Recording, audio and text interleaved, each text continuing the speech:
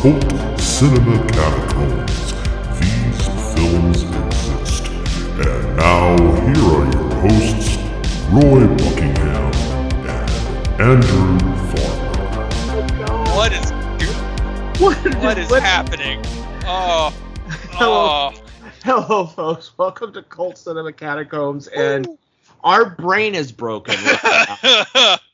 Because prior to this show, we're as we mentioned on the previous episode with Ice Cream Man, we're closing out Clint Howard month, and we went from one of his most famous movies, The Ice Cream Man, to a film so obscure it doesn't even have a Wikipedia page, called Digital Man, and also from 1995. We just watched the trailer for this thing, and we have no idea what we just witnessed.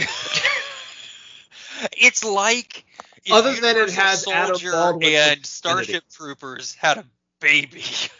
Yeah, it's like Universal Soldier meets Robocop meets the Lawnmower Man a little bit there. Yeah, it's in there. And Adam Baldwin. It's got Ken Olant in it from Leprechaun and everything that you've ever seen during that time period. It's got Ed Lauter. It's got Patrick Swayze's brother. That's what kills me is that it's got Don Swayze. It's like we couldn't get Patrick Swayze, so let's get Don Swayze. It's got Don Gleason in it. It's loaded. And it's got Clint Howard. It's got of course it has Clint Howard, but it's got Kristen Dalton in it. It's got Jesus, I'm still reeling from what we just watched. There was so much happening. Oh yeah, in that trailer. I don't know what's going on, but it's happening. Yeah, the trailer was literally a smack upside the head. It really was. It didn't let up. I don't know what to. You've never seen this, nor had you heard about it before I found it. I've never heard of this thing. No, and it's like I'm looking at the other stuff that this guy has done. The director. And I've never heard of any single one of these films. We've got Bad Trip from 1988, Fatal Revenge from 1989, Red Snow from 1990, Boa from 1990. Here's the thing. I've seen 90% of these films. Oh, God. I've not seen any of them. I've seen Boa for sure. I've seen Prototype for sure. I've seen Velocity Trap, Interceptor Force, Falcon Down, Interceptor Force 2, Dragon Fighter 100% at least 3 times. Yeah, these are all super, super B movies. So these are like pre-Asylum movies. So these were mockbusters before mockbusters were a thing. Yes. Oh, for sure. Oh, for sure. Dark Water was 100% a ripoff of Deep Blue Sea. That's what. Oh my God! Out of all films to rip off. But those like when something like that was popular, they would make the mockbusters, right? Pre-Asylum, they wouldn't own them the way they're owned now. You know what I mean? They wouldn't be like out in front of it saying that's exactly what we're doing. Come at me, bro. I'm gonna make a movie that's exactly like that movie, but like 1,000 times worse, and you're gonna love it. Like these were under the radar direct to DVD releases. Usually try to get out in advance of the film, but they were absolutely blockbusters or mockbusters. Yes, 100%. Turnaround times were insanely fast. Yeah, I know this guy's work. So you're in the right mindset then to what to expect. So basically, I got to put myself in the mindset of the Asylum films then. Yes. Yeah, like something like that movie that they just teamed up with on what is it? They just teamed up with one of those free streaming systems to launch a movie. Yeah. I can't remember which one now, but which I'm gonna have to eventually watch because I'm like, wow, now they're making movies for free streaming services. Oh, but like Python is Casper Van Dien, Robert Englund, William Zabka, Billy Zabka. Like, that's what these movies are. I remember vividly watching Python. Let me see, Epoch. Oh yeah, I watched that because that stars who does it star? Yep, that's a David Keith. That's right. David Keith's in that. Ryan O'Neal's in that. James Avery's in that. James Hong. So this guy would pull, he would make mockbusters, try to get them out before the movies would come out that they were based on, basically. God. Oh, this is going to be fan. I'm very excited now. Not that I wasn't before. Because all I gathered from the trailer, but by the way, not one shot of Clint Howard in the trailer, guys. Yeah. I was just like, come on. But, they focused more on the bad CGI that's going on. I mean, it's sad when the CGI in War Games looks better than the CGI in this movie. But, there's that going on, and then you just have the universal Robocop soldier marching around blowing shit up, just to blow shit up. And then they're going, we need to stop this, or we're going to have World War III, and sending out like a race of super soldiers against it. I don't know. I mean, I get the feeling, because it's in the distant future, is what they say in the trailer. Mm-hmm. So I have a feeling we're going to get a Space Marines vibe coming off of this. Despite looking like it was all filmed in Utah, yeah. It was absolutely filmed in Joshua Tree, but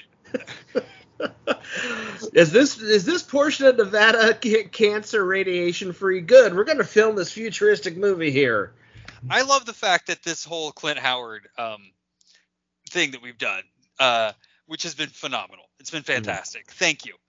Has been you doing films that Clint wants to be remembered for, and me doing films that Clint wants to be forgotten for. It's like, here, I'm gonna throw this one. Okay, well, I'm gonna do House of the Dead, and I think he would want to be remembered for that episode of Star Trek, because that's a classic episode. And I get a sneaking suspicion that just kind of Clint Howard through interviews and things like that I feel like he's not somebody that would turn away from his work on like House of the Dead. He would say, I did that. Like, I did that wild shit. I dressed up like the Gordon's fisherman with one hand. Why not? Why wouldn't you? Like, well, I actually that reminds me of a funny story. I had a friend who just he went to Texas Frightmare Weekend recently, and Alice Krieg was one of the people there. Okay. And his partner told Alice Krieg that he loved her in Silent Hill, and Alice Krieg's response was, "Oh my God, why?" So. I'm like, I know how she feels about that movie. Yeah, she feels about that movie the way I feel about Major Dick Cannon. So,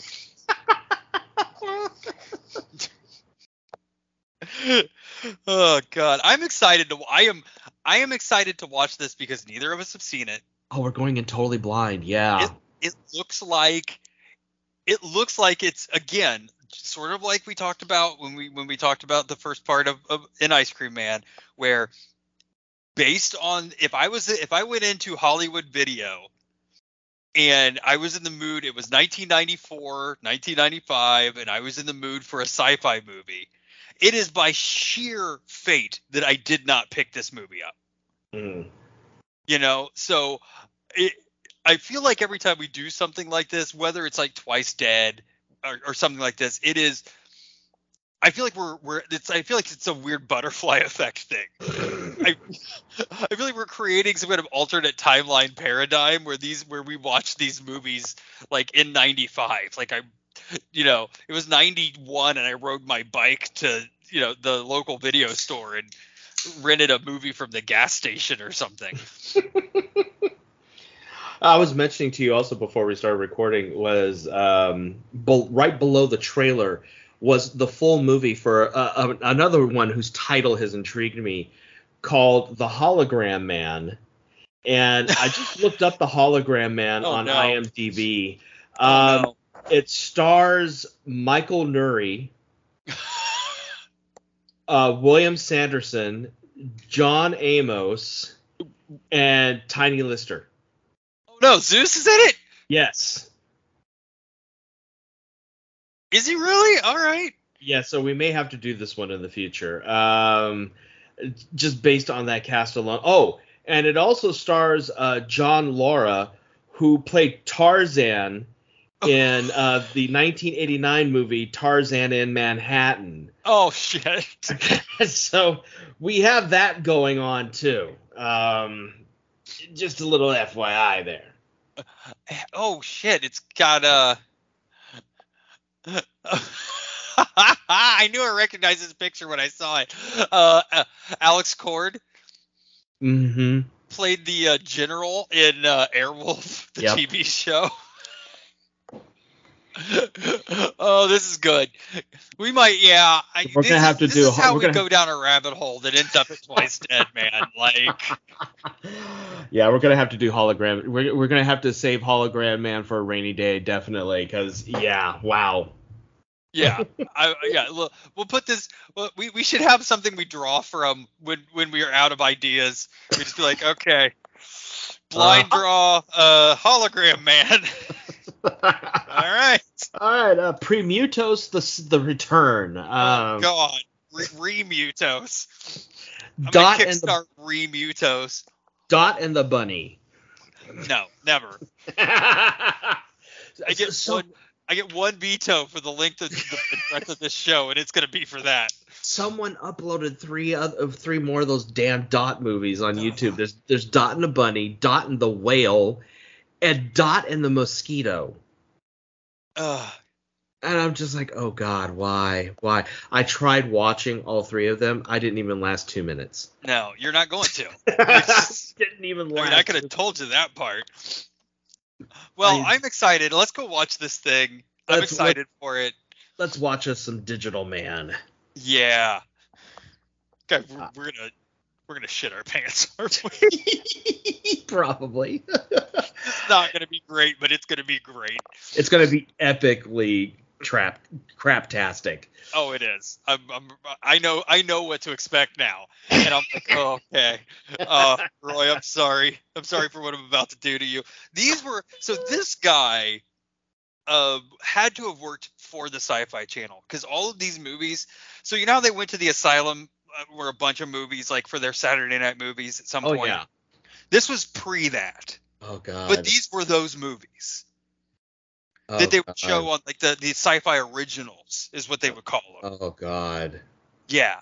Oh, yeah. Wow. Yeah, this is gonna be deep hurting. Okay. And the '90s Sci-Fi Originals at that. Oh wow. Yeah. Okay. Now I'm in the right mindset. Yeah. Back before it was SYFY. When it was the Sci-Fi Channel. The Sci-Fi Channel. Showing dark shadows every morning. Yeah. Yep. Yeah, back when it was at that level, which was frankly better. All right, I'd prefer to go back to those days. The days of Babylon 5. The days before they had any budget whatsoever to make the one show I like is that one real estate show that's on now. That show bangs. That show slaps. I forget what it's called, but if you guys haven't watched it, it is the weirdest shit in the world because it's about a real estate agent who sells haunted houses. So half of the show is about the haunted house and the ghosts and getting rid of the ghosts. The other half of the show is like a real estate show. It's a drama about selling houses. Like, we need comps for the area and we need to call our guy to come out and replace the plumbing. It's wild and it works. All right. Wasn't Beyond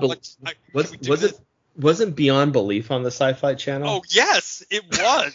How many dicks can you fit in your face? Can you ride a unicycle? Be Arthur? Have you ever run down the hill with a cake? God. All right, let's watch this. How many bees are there? All right, gang. We'll be right back after we watch Ever the look insanity. for a quarter in a phone booth only to find $1? We'll be right back. In our distant future, a military machine designed to prevent war Digital Man is the model of the perfect soldier. has been programmed to start one. That D1 unit aboard that ship has the launch codes for 250 nuclear missiles. But the world's most dangerous weapon If that unit could gain access to an uplink, it could transmit a launch order. must face the Army's ultimate warriors Then we'd all be in the middle of World War III. in a final battle to save our world.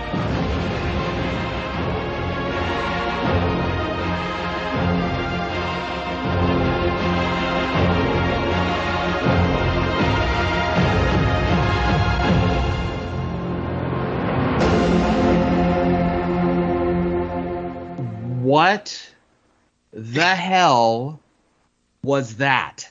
Oh my god.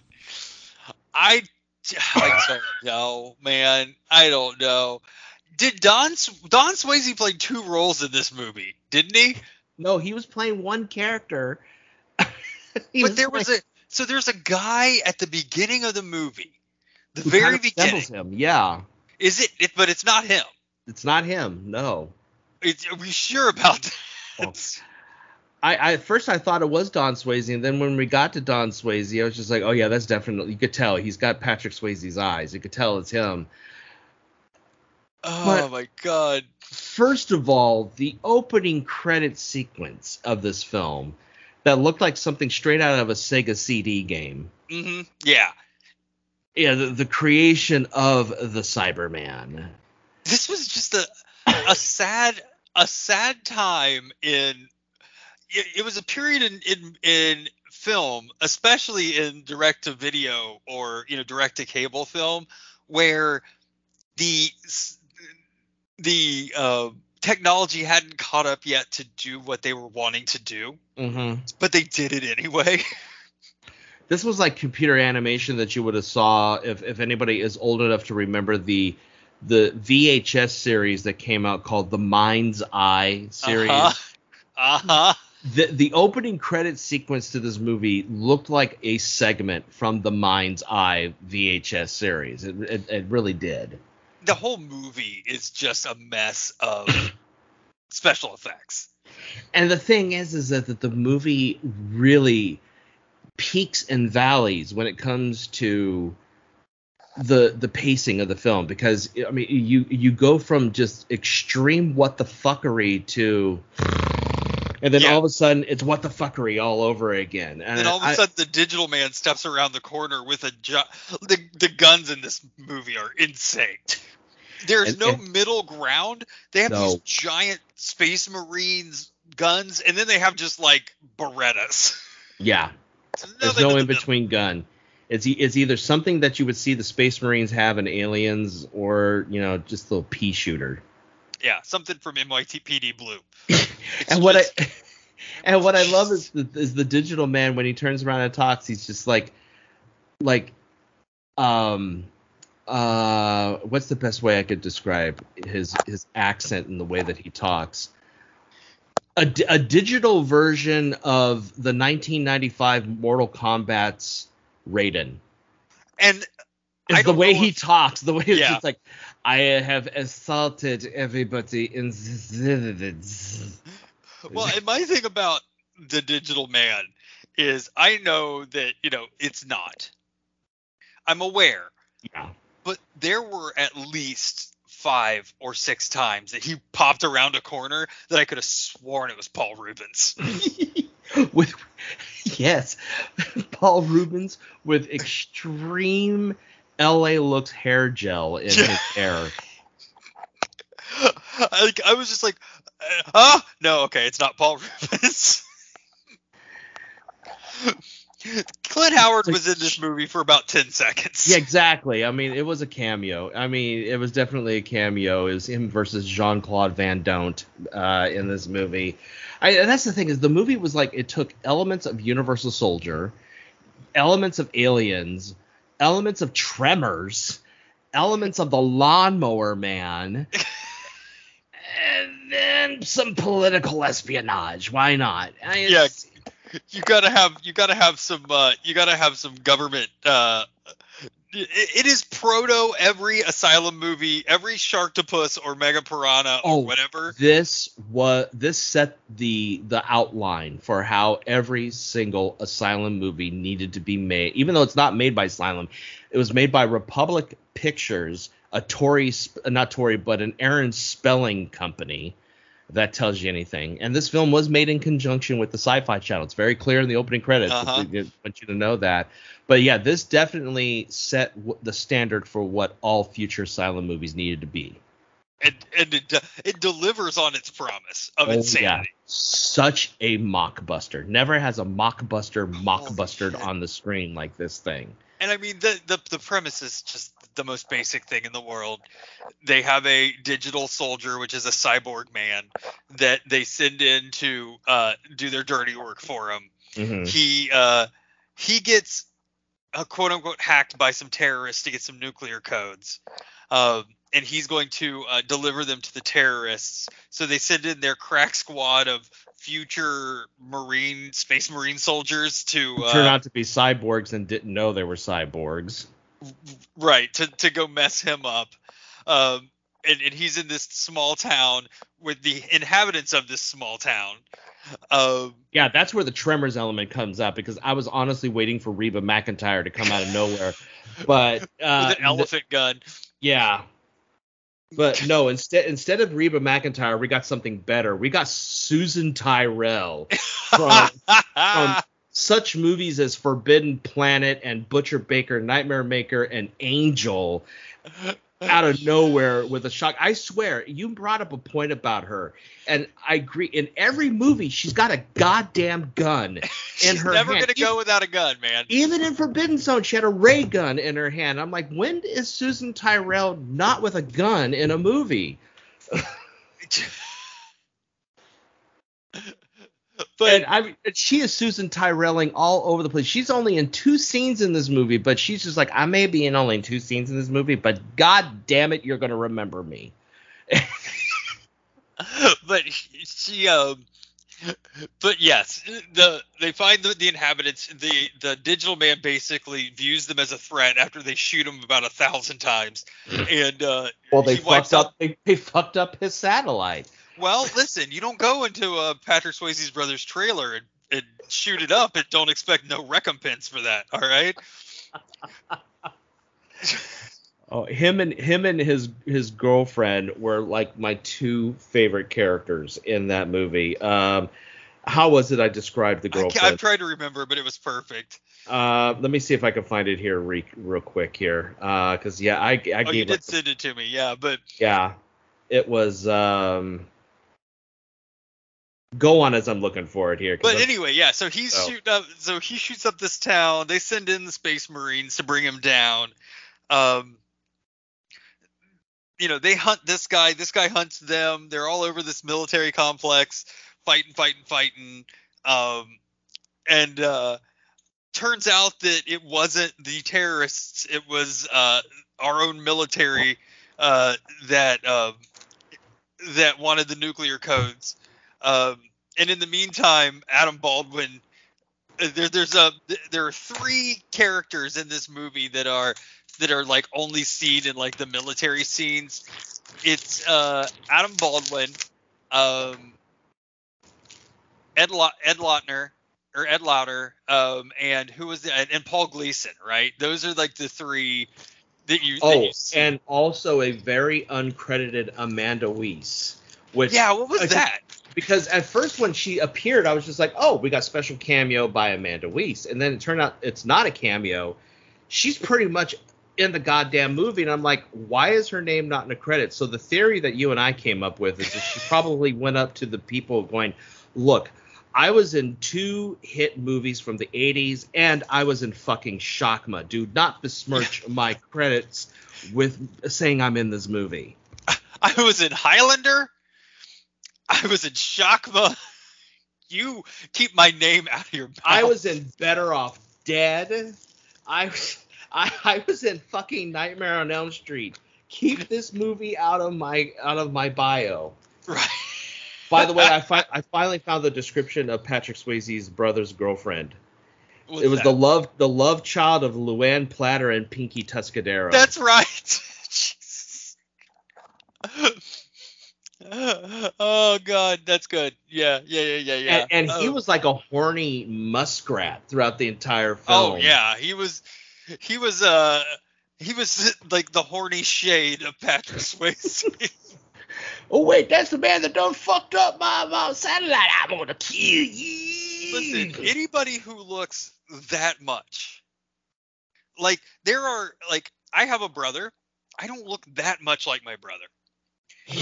It's like they took the remaining DNA of Patrick Swayze and made his brother. Yeah. I It really does. Like, but there are others, like Frank Stallone has, or Sly Stallone has a brother like that looks just like painfully like him.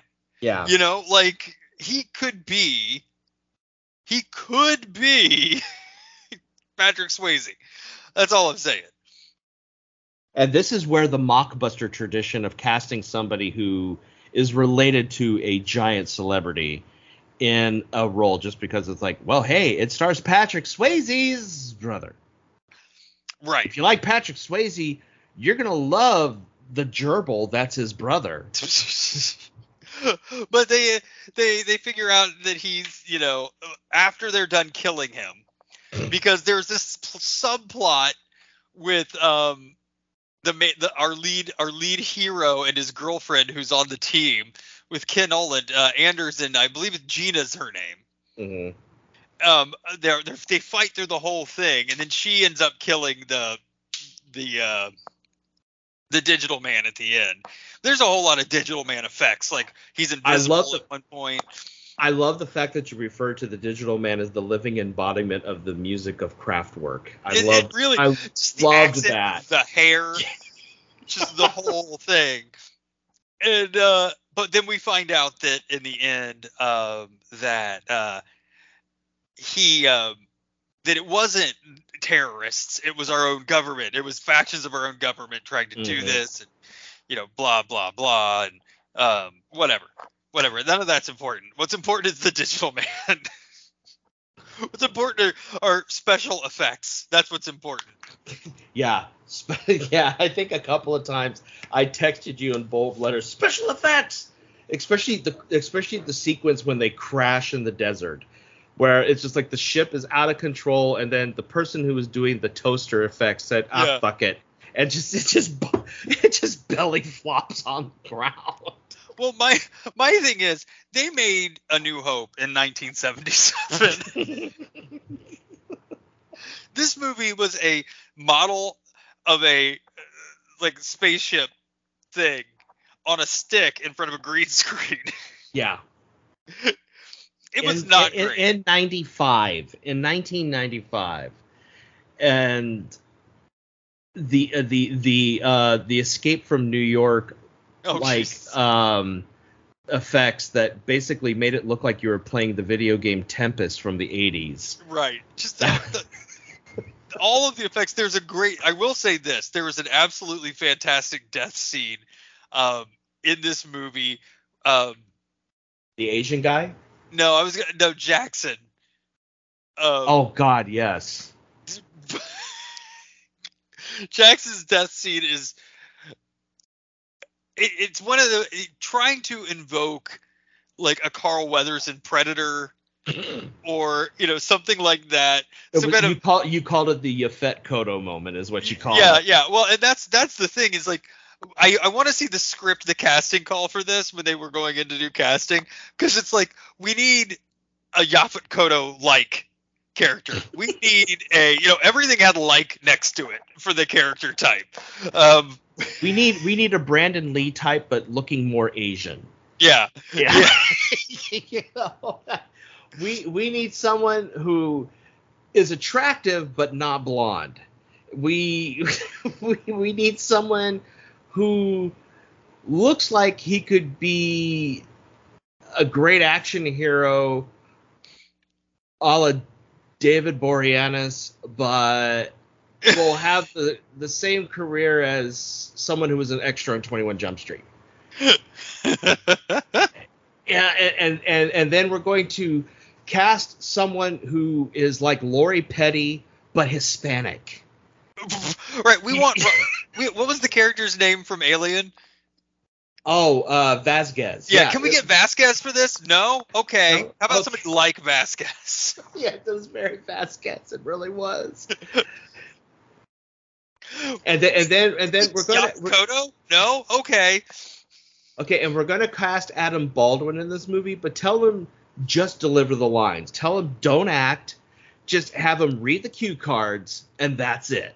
So that seems to be the stage direction that they gave him in this movie, is just read the cue cards, no emotion, just read the cue cards. And I'm like, wow, this is the same guy who was on Firefly, really? Yeah.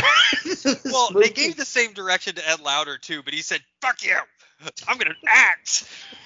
Well, that's Ed Lauder. I mean, no matter what role he gets, he's going to be like, I'm going to act the shit out of this scene. This is my set.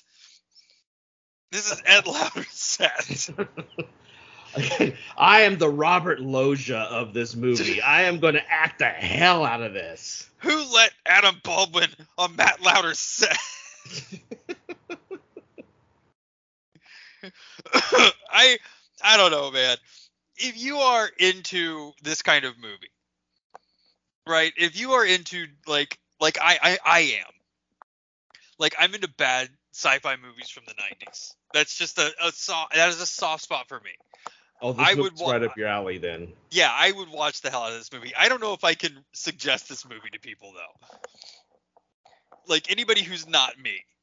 If you're bored or you're drunk with your friends and you just want to watch a film that'll make you say what the fuck so many times, this is a suggestion. If you want to see what the original programming was like on the Sci-Fi Channel back in the early days, this is a great example of it.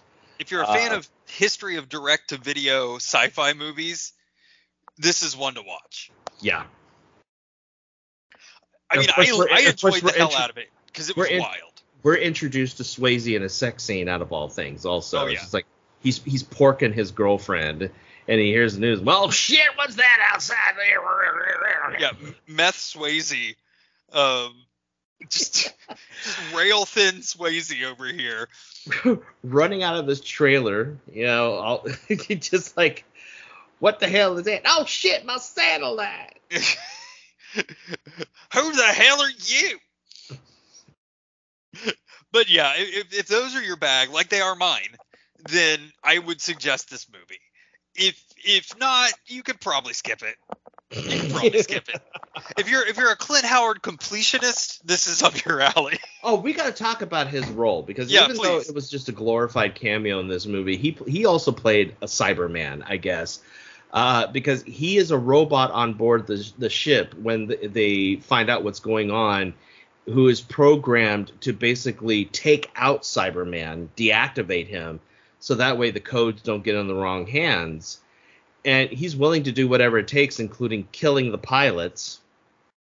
And so Cyberman realizes this and wakes up and is just like, nope, goodbye, Clint, and kills him. Yeah, that's it. And Clint Howard, it's like doing the robot voice is cracking me up because I'm waiting for him to say "Domo arigato, Mr. Roboto" when he's delivering his lines. But, here's the thing, and I was talking about it a little bit on when we were recording for Ice Cream Man. Mm-hmm. It doesn't matter what it is. It doesn't matter what the situation is. If Clint Howard shows up in a movie, you perk up. Yeah.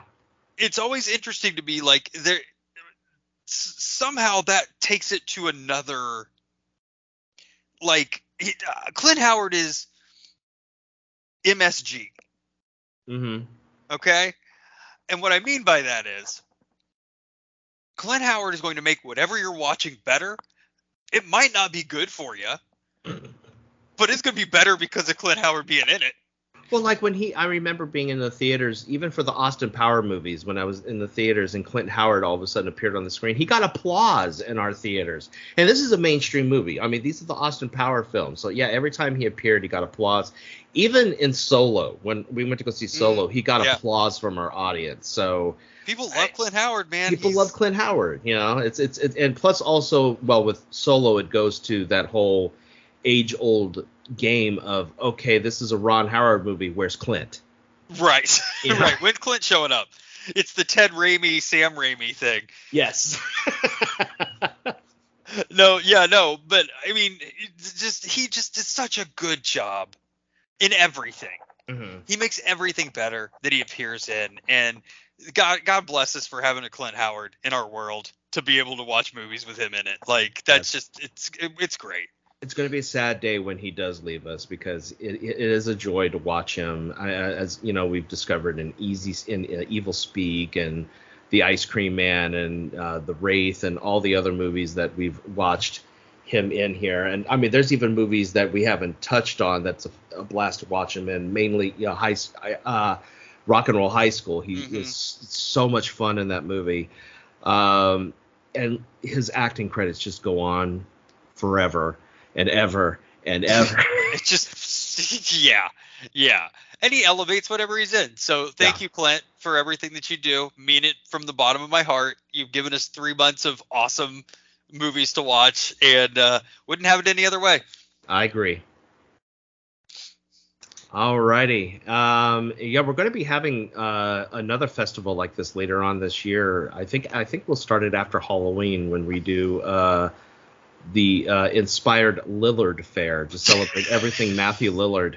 He's just what's funny is, since we announced we were going to do Lillard Fair, he's been all over the news being the best guy you can imagine being. God bless him, man. Like Tom Hanks level wholesome guy. Yeah. Good job, Matt. Like, way to make us look good for pulling you out and saying, you know, this is an interesting actor who I have never heard anything bad about.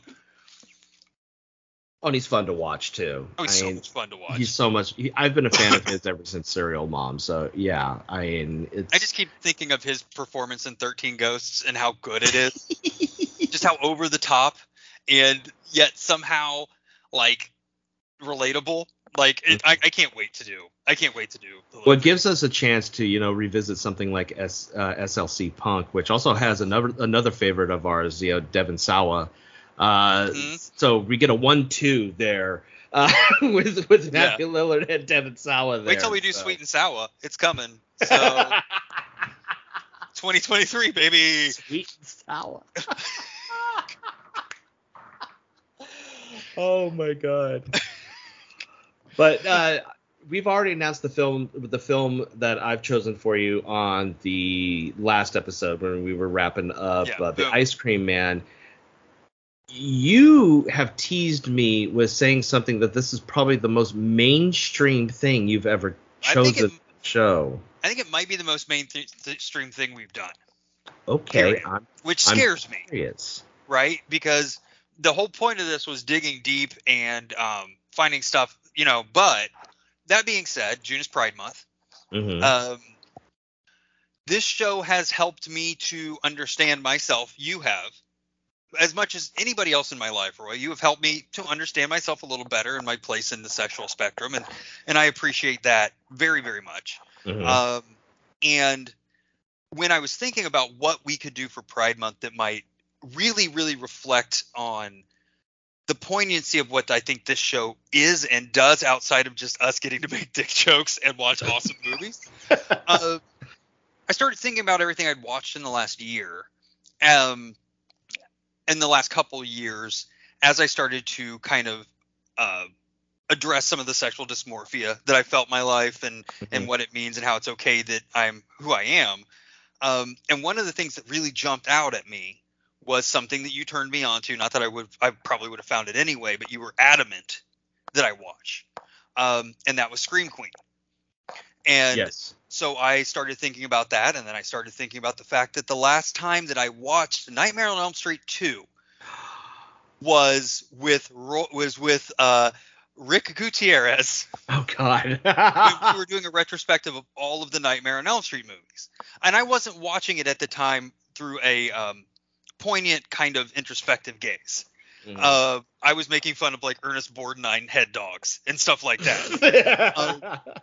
So my choice is Nightmare on Elm Street 2, Roy. I am super stoked. I mean, first and foremost, if you've not seen Scream Queen, the documentary Scream Queen, I mean, even if you're not gay, if you are a fan of the Elm Street franchise, this is a must-see documentary, because it not only digs deep into one of the most polarizing films of the entire franchise, but also about how the Hollywood system, especially during the time of the AIDS crisis and everything, can really just chew you up and spit you out. I mean, you're touted as the next big thing, like he was. I mean, not only with the starring role in Elm Street 2, but his performance on the television show. I think it was Grand Hotel that he was on. And, he was touted to be the next big thing.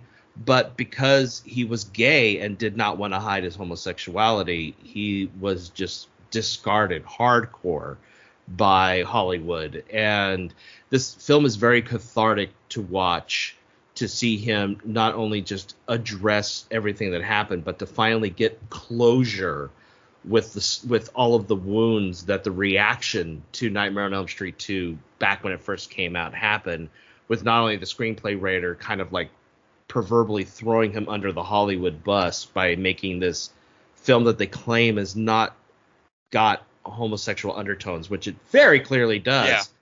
Yeah.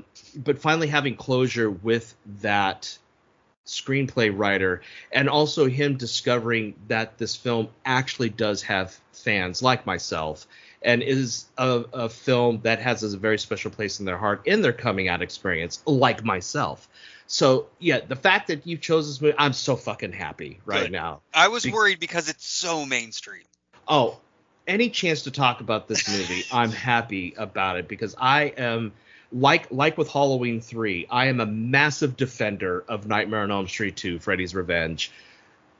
So I will die on that hill on how much I love Nightmare on Elm Street 2. Then you should wait till after Sweet and Sour.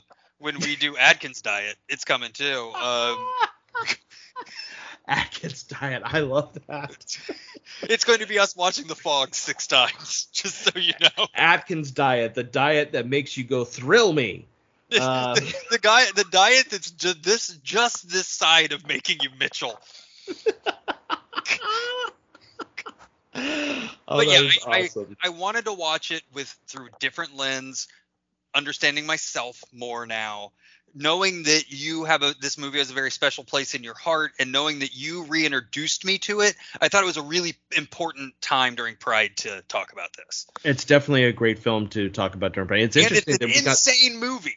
It is bonkers. It really is bonkers. It's definitely bonkers, and I love that we're going to have a yin and yang going on with the month, because I mean, I went total camp with Boom and Madam's Place. Yeah. And you're going with a film that, was torn apart by a fan base, but then has now resurrected because it's become, for many people, an important part of queer cinema. So I love the yin and yang that's going on. But it's a wild. But the other part of this is it's really a wild film. Yeah, it's really easy to look at it for its importance in the LGBT community, right? It's really look at it to look at it for the importance of Mark Patton's journey, but it's also batshit insane. Insane, it really is. It's the things that happen in this movie are balls to the wall, camp crazy. Yeah. So I thought it was a good choice, because we'll be able to have some fun talking about it too. And this is the film that introduced us to Freddy Krueger's tongue too. So which became a staple in the movies. So. Yes. Isn't this the movie where he gets sassy?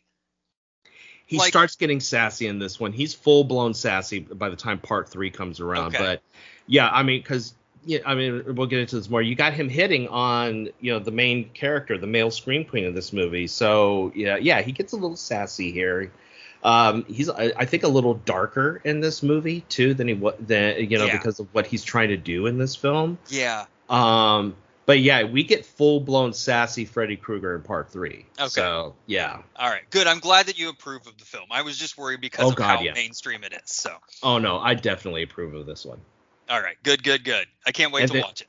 And we're 1 month away from our 4th anniversary, which is going to be giant. We got so much planned. We're doing 3 films for the month of July, folks. Whole-ass films. One film that we came to a common ground on choosing because we're just like, it's time for us to finally do this movie because it's that much fun.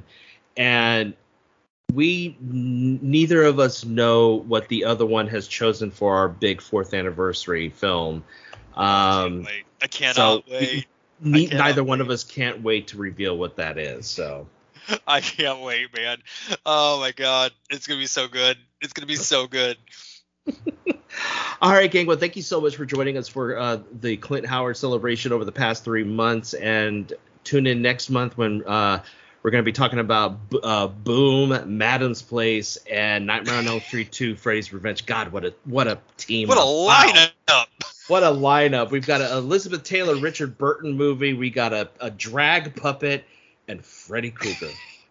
Only on this show. It's free. Free entertainment, folks. It's free, guys. All right, gang. We'll see you next month. Talk to you later.